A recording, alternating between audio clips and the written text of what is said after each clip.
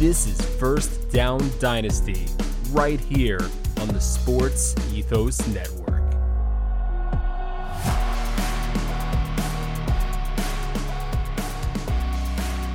Welcome back to another edition of First Down Dynasty, right here on the Sports Ethos Radio Network. I am half of your host. I am Eric Kravitz, a.k.a. The Krav, a.k.a. the two-time, three-time champ. And across the internet, across multiple highways and county lines and blah, blah, blah, you know at this point, the only reason why I'm not a four-time champ this year, it is Bill Nye, the Dynasty Guy. You know, I was a three-time champ once. My God, that was so long ago now. Yeah, I miss it. I miss it. Hey, I did it twice. So I guess that means it's my turn next year. Yeah, maybe not. Kind of, sort of. You can get at us on social media, on the X Twitter, at FDD_ethos. We're also at BNK Radio. You could find us there, and also breaking news, as soon as I'm able to find it on X. Hold on, where did it go? Because we have about the Bucs coach getting fired? No, we have a brand new partner with the Sports Ethos Network. They're Believe. It's the Believe Network. Every team, everywhere, we believe. That's their tagline, and goddamn if that isn't the most positive thing I've said in the past 4 years. Damn. Wow. We need to up the positivity level. You sound surprised. Go ahead and give them a follow on X at Believe Networks. That's BLEAV Network. Give them a follow. They're a new partner of Sports Ethos, and I'm sure collabs will be coming in the not too distant future. We just finished the divisional round of the NFL playoffs. Some of people call this the best round of the playoffs in the NFL. This is where you weed out the wild card teams that might or might not deserve to be there. In many cases, we weeded out the divisional champions that did not deserve to be there. And yet here we are. We weeded out a divisional champion in the wild card round because the Dallas Cowboys are not good. We weeded out a couple of not necessarily non-deserving teams, but they weren't teams that we thought would be in the playoffs when the year started. So I went 4-0 in my predictions. Well, how'd you do?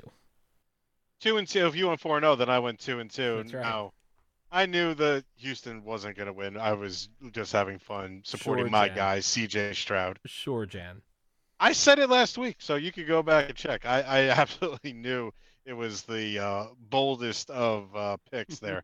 But the one I was a little shocked about was the Bills game. More so just because the Bills had been, on kind of a heater. They've been on a little bit of a roll, and Kansas City has not looked like Kansas City at all the entire year until the last 2 weeks. They've at least looked more like the Kansas City team that we are used to. And if we could sum up this week of football, we can do it in one word: kickers. Because my God, those kickers. Hey, a kicker is one of the reasons I won a championship this year. You put some respect on some kickers' names. And so they give and they take. If you're a Buffalo Bills fan, we're going to say the two most heartbreaking words in the history of your franchise. We do apologize, but we need to talk about it. We need to talk about how the Buffalo Bills lost on a field goal that went wide right. Tyler Bass is now the newest whipping boy in Buffalo after the Kansas City Chiefs beat the Buffalo Bills in Buffalo. It's a heartbreaker. Tyler Bass has since disabled all of his social media, which is never a good thing. Fans and I guess followers of the team and trolls and all that stuff really, really like to harp on guys like this. Tyler Bass is one of the best kickers in football. At least he started out the year that way, and as the year went on, he sort of got a little worse and a little worse and a little worse and a little worse. He's still somebody that has a job anybody else who's trolling him would kill to have. So I do feel terrible for Tyler Bass, But when you are the reason and you're the sole, well, not even the sole reason, because in a perfect world, a game would never fall on a kicker, especially in a playoff game between two teams that have been going back and forth as frequently as the Bills have. Hell, the last time the Bills and Chiefs met in the regular season, the Bills won. It took Kadarius Toney lining up offside to make that happen, but still, the Bills won that game the last time they played in a 3-point victory for the Chiefs on the road. Kansas City's first road playoff game since Patrick Mahomes became the starter. Wild goddamn stat, by the way. Absolutely insane, wild stat. Where do the Bills go from here, Will? I really don't know. It'll be interesting to see in the next few days if Sean McDermott is going to be relieved of his duties, if they're going to keep him. We haven't really heard anything. People have just been speculating. It has been a few days now, so I would like to think he's probably in the clear for this year at least. But some changes are coming. Um, you look at they did have a lot of bad luck with injuries, especially on defense this past year, and on offense, obviously no Gabe Davis, which is at least a threat for them. And Khalil Shakir is, I know Kravitz giving me the dislike. We have to admit we are not fans of Gabe Davis, but he is a deep threat that does stretch the field at the Thank very you. least, which is my point. Khalil Shakir kind of came on. He left the game temporarily with an injury. He wasn't really there. But the big question mark is we've seen ups and downs in the history of the Bills' career of Stefon Diggs. I don't know what happened, but for him to be basically invisible over the last few weeks of the regular season and in the playoffs, to where he's really not getting wide receiver one routes. He's getting a lot of close to the line of scrimmage stuff. I don't know what to make of it, but Josh Allen's salary cap hit is about to spike this year, and so is Stefon Diggs, and there's going to need to be some restructuring of contracts probably. But it really would not surprise me if they tried to move Stefon Diggs because something's clearly still going on behind the scenes. They've been hesitant to do it. Obviously, when you have a number one guy like that, you don't want to, you still want to keep your number one receiver, but he hasn't been used like that since the first half of this year. And with the amount of quality wide receivers available this offseason, it really wouldn't surprise me if they were to trade or even just straight up cut him and try to go after a different receiver. I feel like cutting Stefon Diggs is a fool's errand. You, he still has the name value of Stefon Diggs. I'm sure you could try to at least try to trade him, just like I'm sure at least I'm sure you'll be able to. yeah, like cutting Stefon Diggs is like the last possible resort. And we'll talk about those free agent wide receivers a little bit later. On to the next game. The San Francisco 49ers played in a little bit of a nail biter. All of these games were one possession except for one of them, and of course we'll get to that after we talk about the Green Bay Packers losing a heartbreaker. They were winning with a minute 15 left in this game, lost to the San Francisco 49ers after Jordan Love threw an interception on what could have been the game-tying drive with less than a minute left. But Packers fans were saying it all postseason. They're playing with house money. Nobody expected them to make the playoffs. Everybody expected the Vikings to play well, but that went to shit when Kirk Cousins got hurt. People expected the Lions to play well, but not nearly as well as they played. And of course, you have the Chicago Bears, who are just kind of there. So the Green Bay Packers, I'd argue, are in an incredible spot right now. Incredible young talent all across the offense. Something Aaron Rodgers would have killed to have, literally murdered. He would have given somebody the COVID vaccine and watched them die, Will, because that's what the COVID vaccine does. That's sarcasm. In order to get the offense around him that Jordan Love has. All these guys are under 25 years old. The defense is solid. Do you just bolster up this defense to make it better? And are they a threat in the NFC moving forward? Well, Jordan Love can definitely help keep him in it. He's proven he's, at least a starter in this league. They have a lot of good young weapons. I don't know if any of those weapons are like a true number one kind of guy. Um, I know you like Jaden Reed. He's been solid. Romeo Dubes has showed up at times. Christian Watson, kind of a number two or number three to me. Definitely not a number one. Aaron Jones is getting older. Their other running backs are, not quite up to par. So there are some question marks. The offensive line has some issues as well. Defensively, they're solid. I just don't, we'll see what they do. I don't think the Packers are going to be anything special in the immediate future. I think they're going to kind of be where they are next year as well. I don't see a giant spike as far as their production, but, we'll see. We'll see how that goes. And ultimately, the San Francisco 49ers really did not have a great game. They did not come off that bye week looking really good. I think that'll be cleaned up a little bit, as while Detroit does have a very solid defense, it is obviously you can find some holes in it. And the San Francisco 49ers have Christian McCaffrey. And I know what people are saying about the QBs. Christian McCaffrey is my MVP for the season. I would absolutely give it to the running back over the quarterbacks. And I mean, the dude is just a winner. He's just got it. What can you say? I think Purdy will figure it out a little bit. The big question is, will they have Debo Samuel this week? And if they don't, I mean, having two receivers, a tight end, and that running back, it's hard to cover. You take a piece away, and it gets a little bit easier. We'll get there when we preview championship weekend. Will, I promise you, I promise you, I promise you. You promise? I will do my best, but there are no promises in life.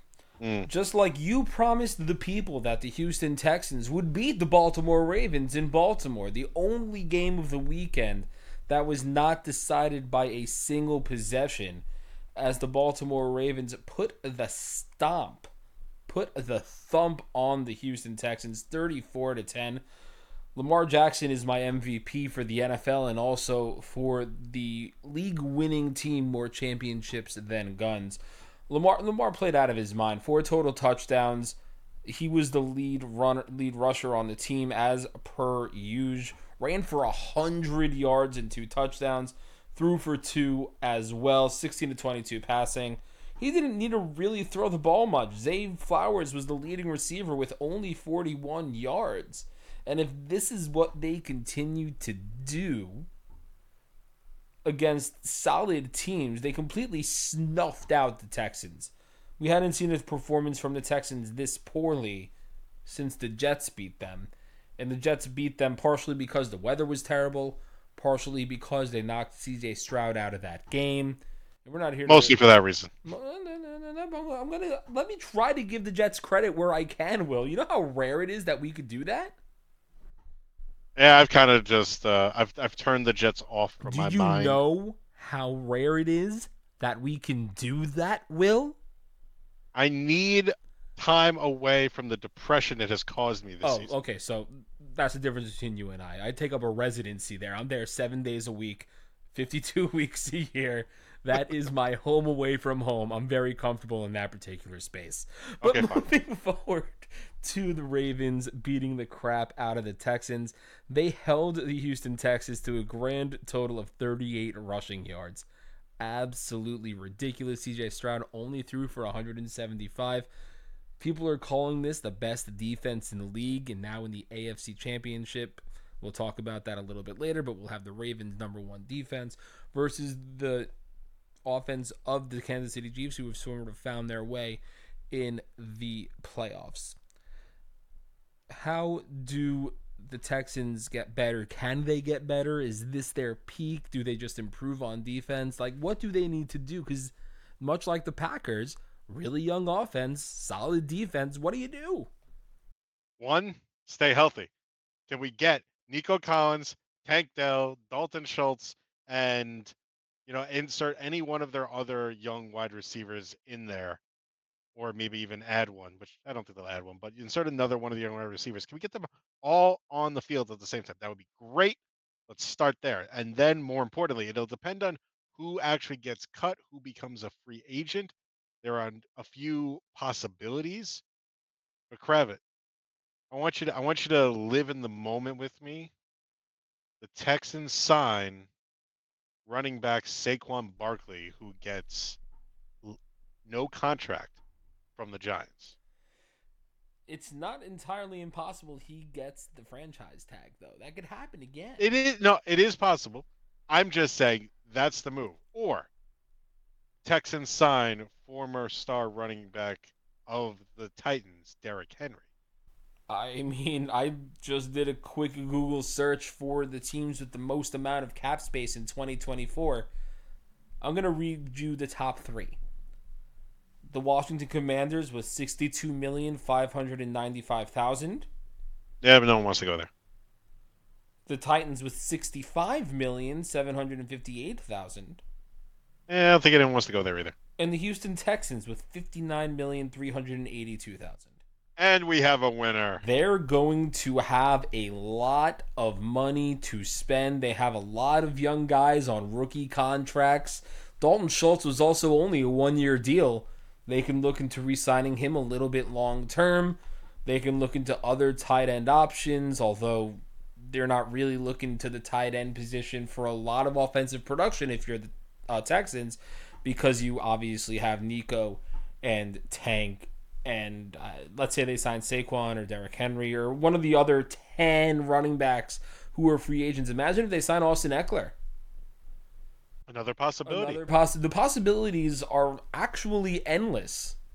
Well, the beautiful thing, and then they could address it in the draft if they so choose, but the beautiful thing about the Texans is the one position that they need, they have a little excess money, and they are going to sign one of these running backs that actually has a lot of production in their history, and they're going to be able to add a meaningful piece when not a lot of other teams are saying, I can have the money to pay, a top running back. And on top of that, they're able to pay a top running back while coming off of a division win and a wild card playoff win.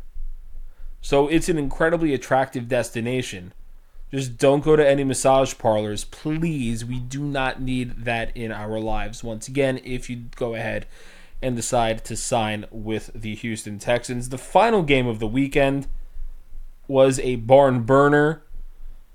Everybody loves themselves some Detroit Lions right now. Dan Campbell is still out here biting kneecaps, and he took a chunk out of Baker's when the Detroit Lions beat the Tampa Bay Buccaneers 31-23 behind impressive performances by Jahmyr Gibbs and by Sam Laporta.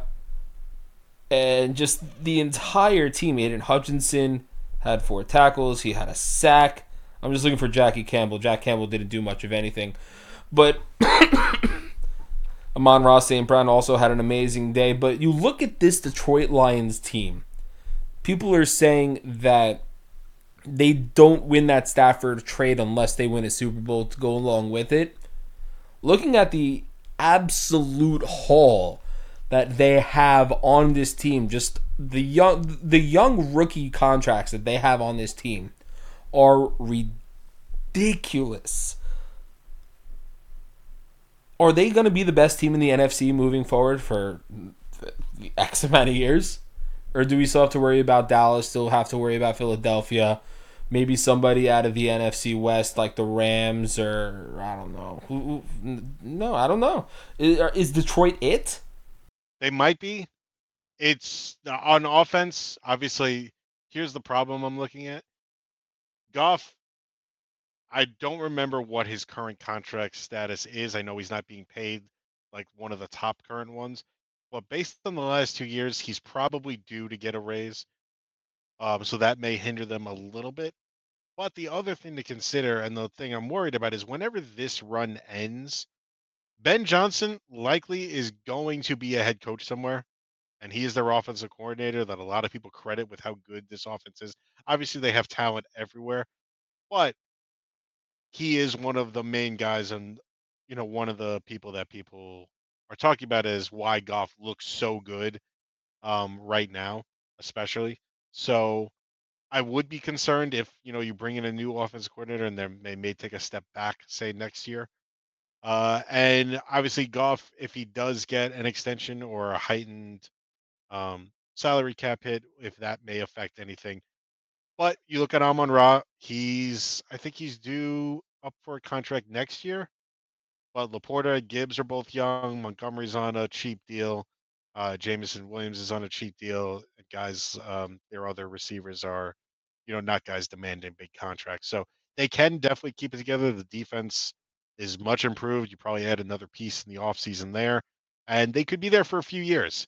I think the biggest concern is that offensive coordinator leaving for me and possibly them needing to take a step back next year. Talk to me about the Bucks again. Another surprise team, right there with the Packers. Nobody expected them to win their division. A lot of people were calling it for the Saints.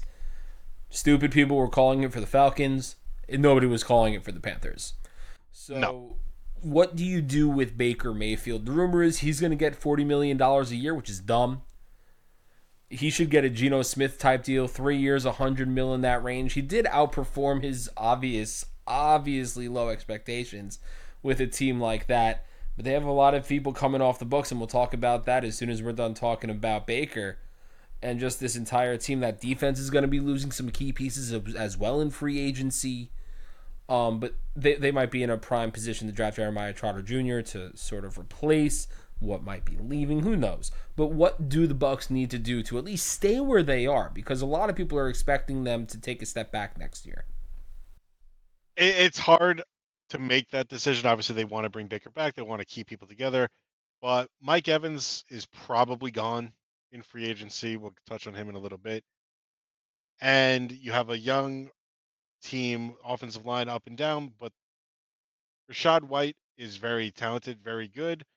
But they as a team, they really struggled to run the ball. He was fantastic as a pass catcher, but I believe I checked the stats at I think halftime, and he had like 7 carries for 50 something yards, and then like they didn't run the ball at all. Now I know they haven't been as effective, but when your guys touch the ball 7 times and he's got over 50 yards, can we run the ball a little bit more? I mean, Todd Bowles, what are we doing here? I mean, we know exactly what he's doing. He was our head coach for a little while. Well, we're very, very, very familiar with the ineptitude that can be Todd Bowles as a head coach. And Miami sort of screwed it up a little bit the same way. Devon Achane was running very well, and all of a sudden he did not see the ball in their game against the Chiefs in that record-breaking cold game. Honestly, it's when you see what the transition the Tampa Bay is heading towards. Like the defense is going to have a lot of turnover. You are going to lose Mike Evans. Chris Godwin has chronic knee problems and he is injured a lot. So what is the team going to look like? Honestly, even if you thought about giving Baker Mayfield that contract, the team is going to take a major step back. I almost think that they should make the executive decision to kind of clean out a lot of their roster and go youth, especially on the defense, just kind of rebuild it. Baker's still a relatively young guy. He's not going anywhere. So even if you want to give him the contract, kind of, get as much assets as you can, let people go, reset, and kind of rebuild the team again. They did just win a Super Bowl just a few years ago. So this team is kind of in transition or heading that way, even though they made the playoffs already. So I think I would kind of break it down a little further. I was going to say, they're supposed to be in transition this year, and here they are winning their division, making it to the playoffs, and winning a round against the Eagles. Although we could have put together a football team of our friends, and we probably would have been competitive against the Eagles. Maybe not have won. I want to give them some credit. But the way that they closed out the season, we may have been competitive. I'm not saying we would be, but, anything is possible in the NFL, and we saw that Baker Mayfield taking down Jalen Hurts and the Philadelphia Eagles is a way to absolutely justify that. We mentioned Mike Evans might not be back with the Tampa Bay Buccaneers as he is going to be a free agent going into this offseason. And this is a big offseason for free agents at both running back and wide receiver. Next week, we'll dive in a little bit into the depth that is that running back class, because that is deep. That is real deep, and that will probably take up a little bit more time than the wide receivers. Well, the wide receivers, there are really only 5 guys that are worth diving into. You'll have guys like Gabe Davis, but if you know me and Will, you know that we don't give a rat's ass about Gabe Davis.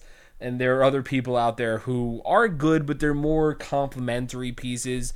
A team's third wide receiver, fourth wide receiver, that sort of stuff. There are 5 main guys, at least in my mind, going into this offseason that could potentially be big ticket free agents. You have T. Higgins, you have Michael Pittman, you have Odell Beckham Jr., you have Calvin Ridley, and you have Mike Evans. Those are the 5, and I guess you could really sort of take away Odell Beckham Jr. from that list because he's older. He's obviously not who he was when he was with the Giants, but he's still a big name. Teams still respect him. He'll command some sort of a contract going into the 2024 season. Now, at the top of this list, we do have Mike Evans. And I'm so glad you and I are on the same page for this because, god damn it, I know you said you didn't want to live in depression, Will, but I'm going to invite you in. I'm going to open the door.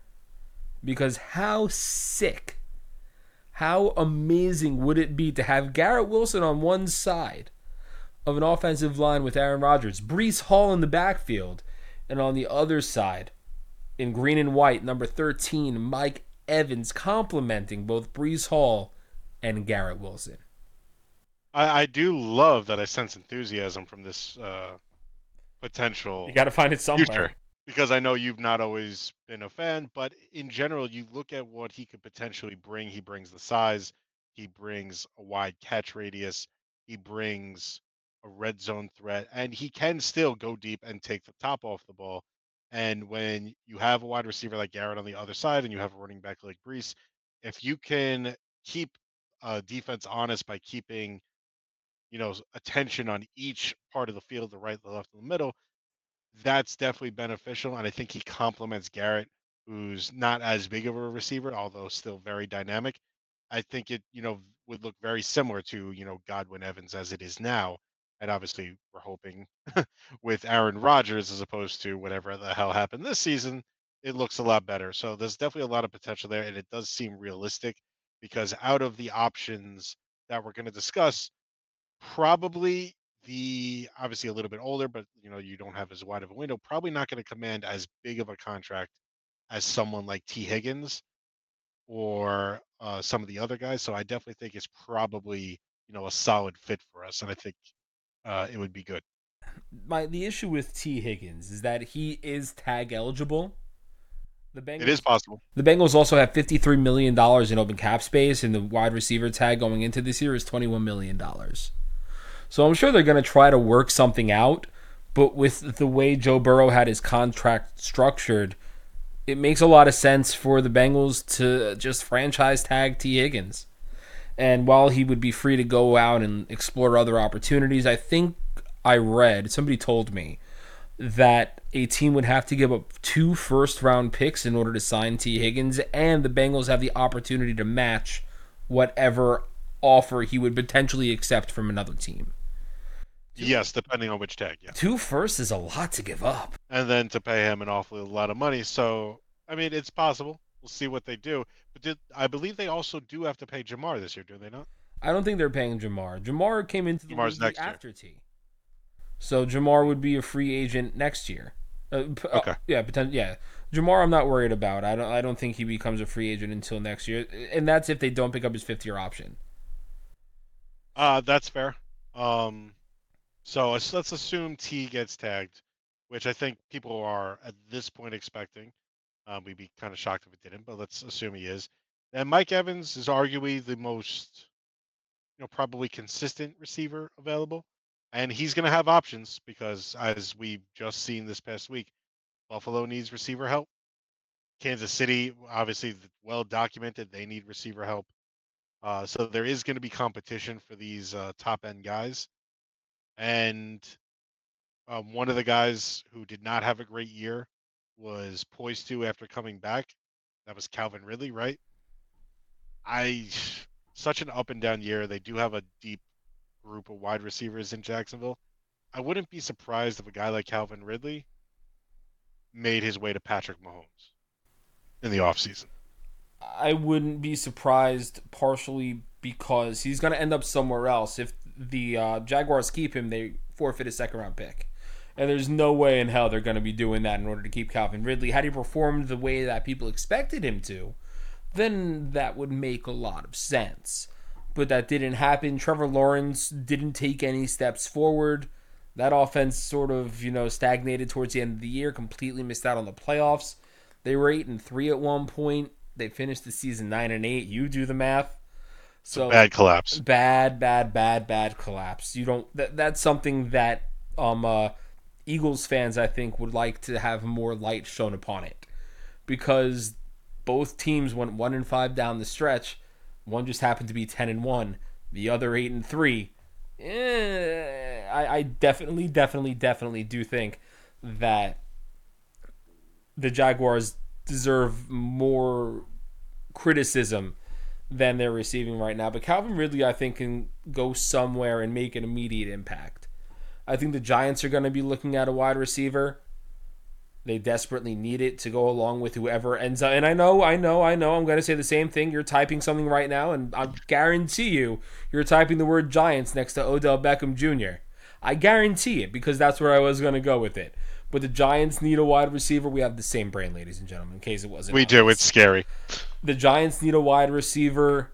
Tyler Boyd is gone from the Bengals, so they'll need a third receiver unless Yoshi Voss takes the next step or Charlie Jones takes the next step. Dallas also will need a second receiver. If A.J. Brown somehow moves, that's going to be something to keep an eye out on. Calvin Ridley in Philly would be kind of cool. It would be interesting. The real question is, does AJB go full AB and go nuts? Because he's kind of trending that way with his diva attitude, which wide receivers, they typically got a little diva, then we get that. But all his complaining, and for the most part for the year, he's been involved in every game. He's had great numbers, but a few games, just like a few where he didn't have a good game, and he's mouthing off, and he's upset with the quarterback and the offensive coordinator, and well, the offensive coordinator, he's not the coordinator anymore. But just all the complaints, and then the talk about, the social media stuff and the Dallas thing, and he hasn't gone full AB yet, but I'd say he's probably about 30% AB right now. We don't want to see it go up. I'd say he's 50% AB. 50% AB? I would say he's 50% Mr. Big Chest. Okay, so we're 50% away from dropping the J and becoming full AB. Yeah, he has earned the right to command the ball. I will say that statistically one of the top 5 receivers of the past 5 years. Even when he was with Tennessee, when he was healthy, he was a monster. And we saw, because they traded A.J. Brown for A.J. Brown's replacement in Treylon Burks, you can't just replace that. You can't just replace that production because you don't want to pay somebody. So A.J. Brown, absolutely talented. Ridiculous talent. He has been getting hurt more and more as the years have gone on. His knees and his ankles and his legs just in general haven't been great, at least when it comes to staying healthy. But Calvin Ridley going there would be cool. Calvin Ridley on the Giants would also be kind of cool. I don't know what the Browns are going to do at receiver because Elijah Moore is not that guy. They drafted David Bell. They drafted, Cedric Tillman. Go figure that out of the 3 Ole Miss receivers of Elijah Moore, A.J. Brown, and DK Metcalf, DK would appear to be the most sane one. And he's the one who eats Sour Patch Kids for breakfast, lunch, and dinner. Nuts. It's a crazy world we live in. I mean, hey, that's the way the world is now. We mentioned the Giants because I brought it up. It's a possible landing spot for Calvin Ridley. And ladies, I do need to say this: we use Google Sheets to have our show sheet and just to keep us on track. And when you type something in, it's a gray box. You don't get to see what the other person is typing. So when I was talking about the Giants and when Will was typing the Giants next to Odell Beckham Jr., I had no idea that's what he was saying.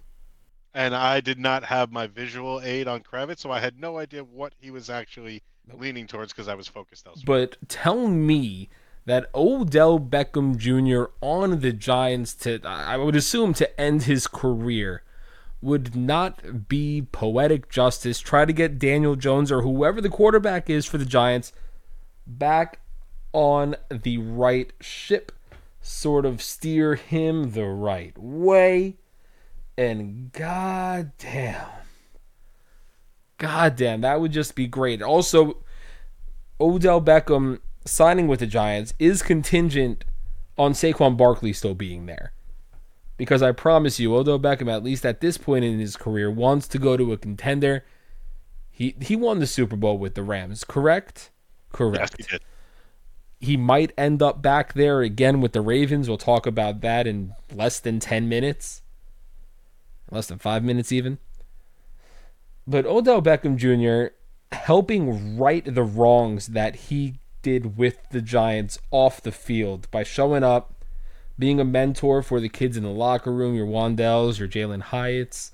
Because who knows if Darren Waller is going to be there next year. I think it's a club option. So we'll see what happens with that. Eric Gray might be the starting running back next year because it's not going to be Matt Breida. So the entire team is going to be in flux. No one knows what's going to happen with the Giants next year if they don't resign Saquon Barkley. And if they do resign Saquon Barkley, I do think Odell Beckham coming in to be the team's de facto wide receiver one, mentoring that locker room, because right now they have no veteran presence. They wanted Kenny Golladay to be that guy, but goddamn, that was a failed experiment and a half. Just miserable. Have you ever seen a wide receiver take a nosedive as quick as Kenny Golladay? Because he was injured with Detroit, but he was still there, and he was still impactful in some of his games, and then just zoop right to nothing. I'm trying to think. I can think of guys who were drafted in and just didn't live up to the hype and completely took a nosedive, but Kenny Golladay at one point was considered a top 5 dynasty wide receiver, top 5 wide receiver in the league. And he did sign with the Giants after he got hurt, so it's not like he was coming off an amazing year and the Giants snatched him. But boy, oh boy, he did a grand total of nothing. He did nothing for the Giants. He caught 1 touchdown in 3 years for the Giants. That's what Kenny Golladay did.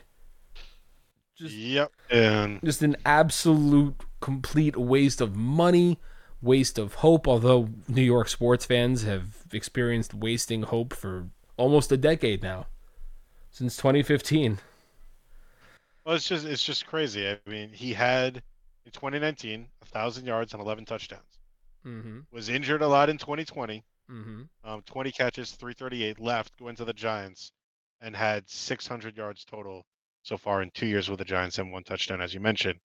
But going from a 1,000-yard, 11 touchdown season to then over the next 3 years having less than 1,000 and 3 touchdowns, like that's a crazy drop off. And he's not even 30. No.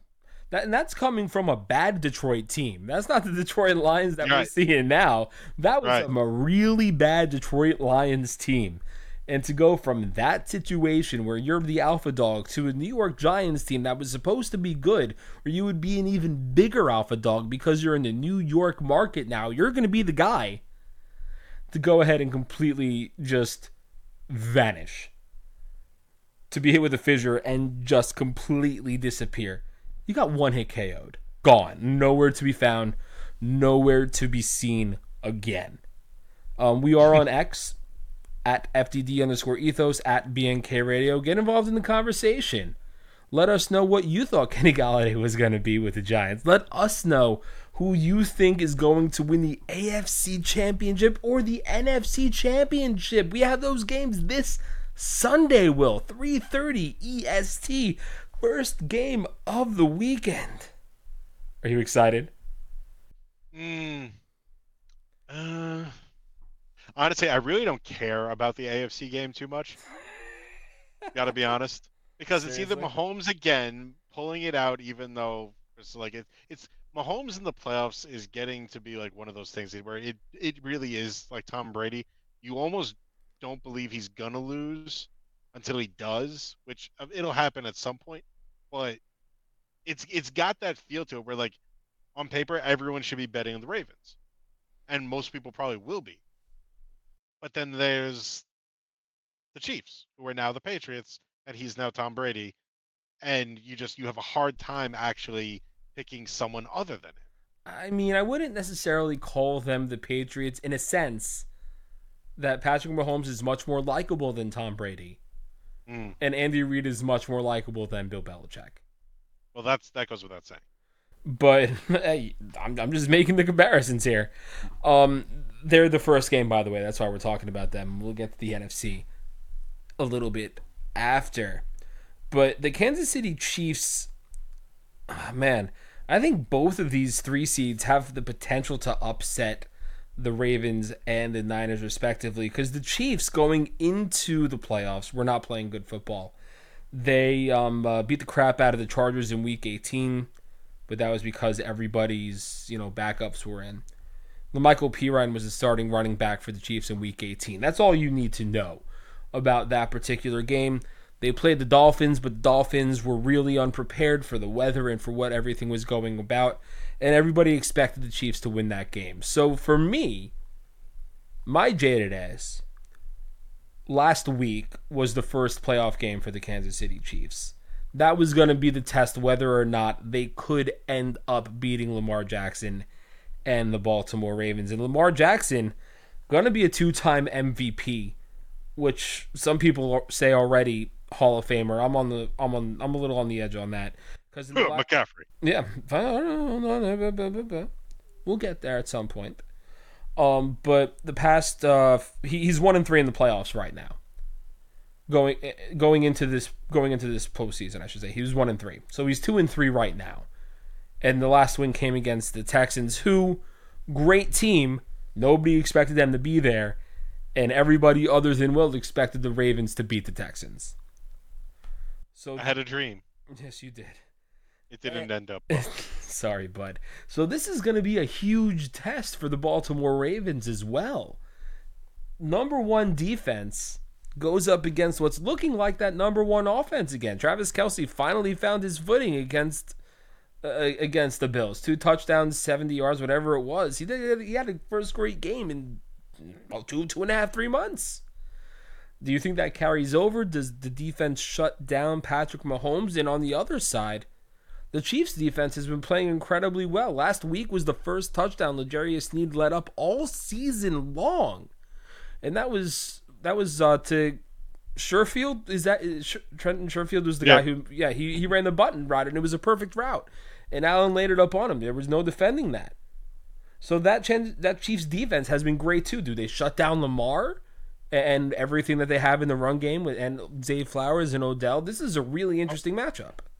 It is a really interesting matchup, but if the Chiefs offense is playing any better now, the Ravens have the best defense on paper, and obviously their defense has been amazing all year.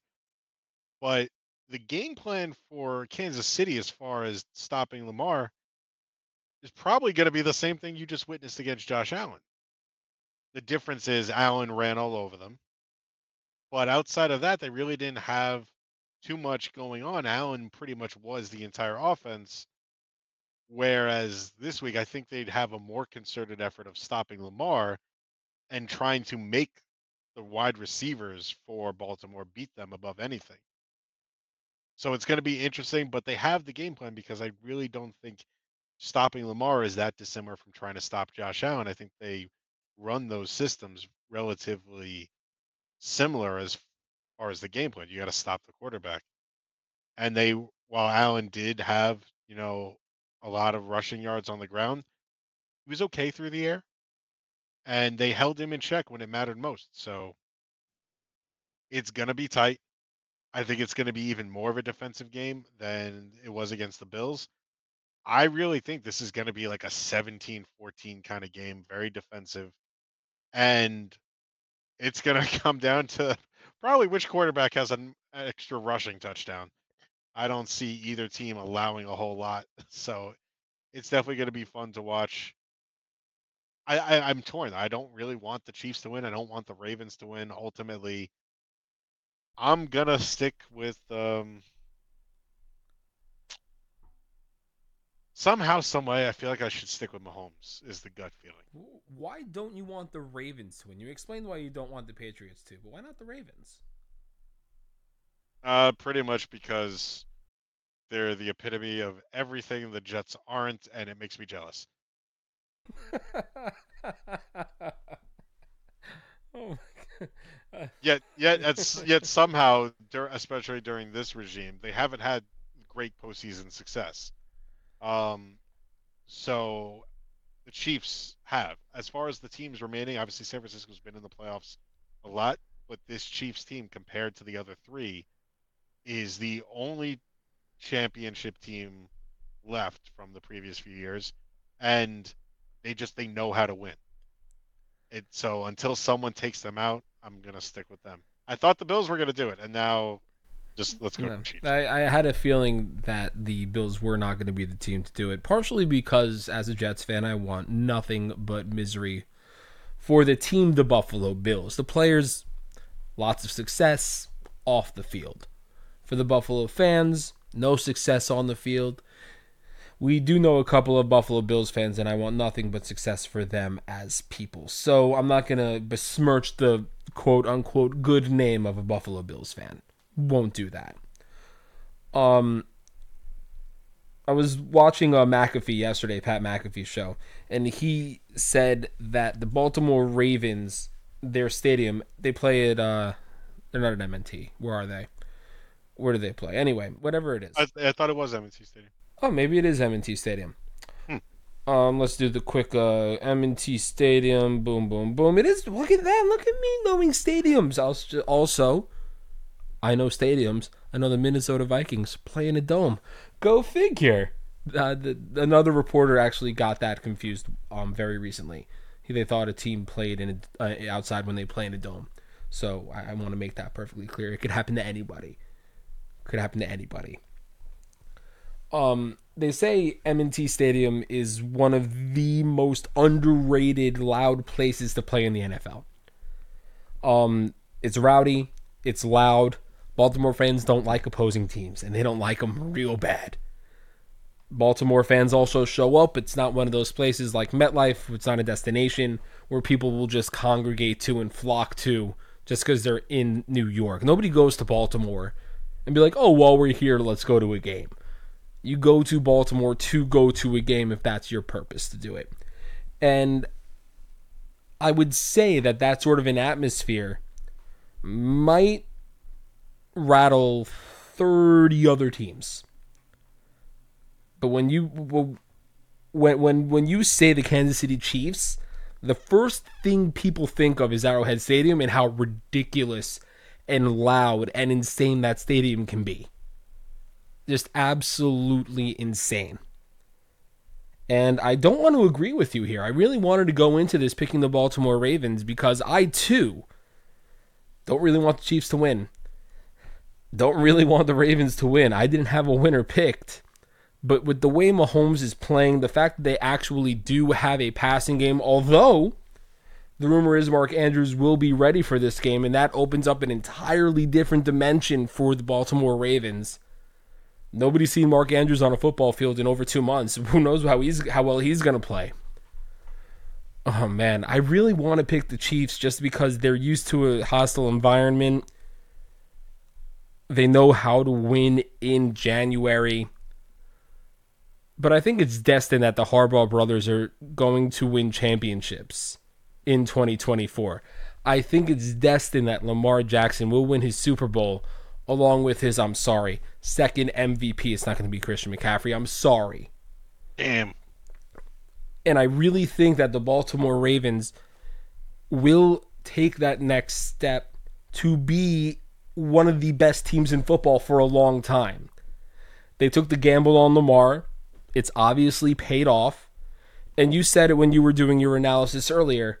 Josh Allen ran all over this defense.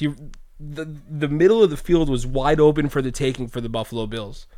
On most first downs, 6 yards, 7 yards, 8 yards, just right up the middle. Ty Johnson looked like a good running back against the Chiefs. Well, Ty Johnson. Gus Edwards is a bruiser. Justice Hill finesses you out of the backfield, and you know Lamar is going to get his carries. Plus, I would take Zay Flowers over Stefon Diggs right now. I would take Odell over Khalil Shakir. And I would take Rashad Bateman over Trent Sherfield. I would take Mark Andrews. Hell, I might even take Isaiah Likely over both Dawson Knox and Dalton Kincaid. Plus, they're playing at home. You know what? Screw it. I think the Ravens are going to win. I mean, that's Well, I can't believe I said that like it's a hot take. The number one team is going to win. Oh boy. it's absolutely not a hot take. And like last week, I knew the Ravens were going to win, but I don't know. It's a theme. I follow the quarterback, and oh, we'll see.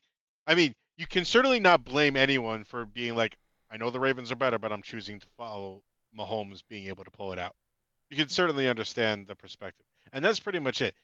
The offense has still struggled, but you still have weapons. Their defense is playing much better, and historically, the Ravens have in the last, in this iteration of the Ravens team, they've come up short a lot. So it'll be interesting to see, because I think we could agree as far as the team is concerned, going from the Texans to the Chiefs is probably the biggest jump from the previous week Oh, it's that any of these teams are facing. two completely different ends of the spectrum. Exactly. So it's definitely going to be a fun game. I'm not going to be like too thrilled either way. So I would it's be. whatever. I mean, I want to be right, so I'll be thrilled if and when Okay, fine. Baltimore wins. Moving on to the NFC Championship game, and I think this is the game with the most potential for an upset, just because I have never seen a team with more momentum than the Detroit Lions have right now.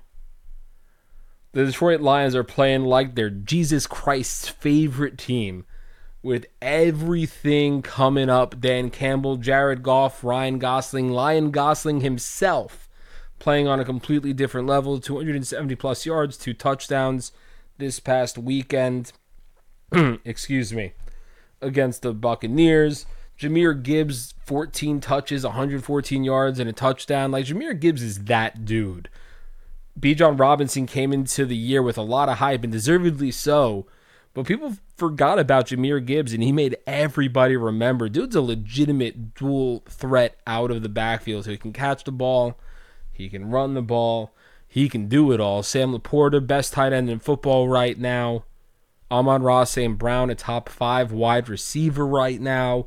And that defense is nothing to sneeze at. They do give up big plays, which is a problem. Huge problem for them.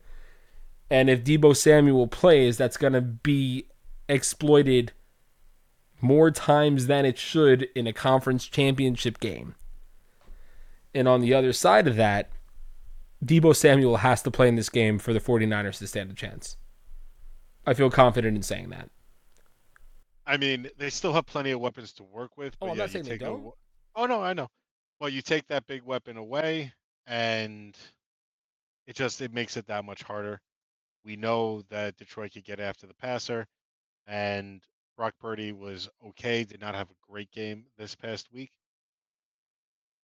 So really, this is going to be his chance to, make a name for himself if he could get to that Super Bowl. If not, he's still going to face those question marks moving forward.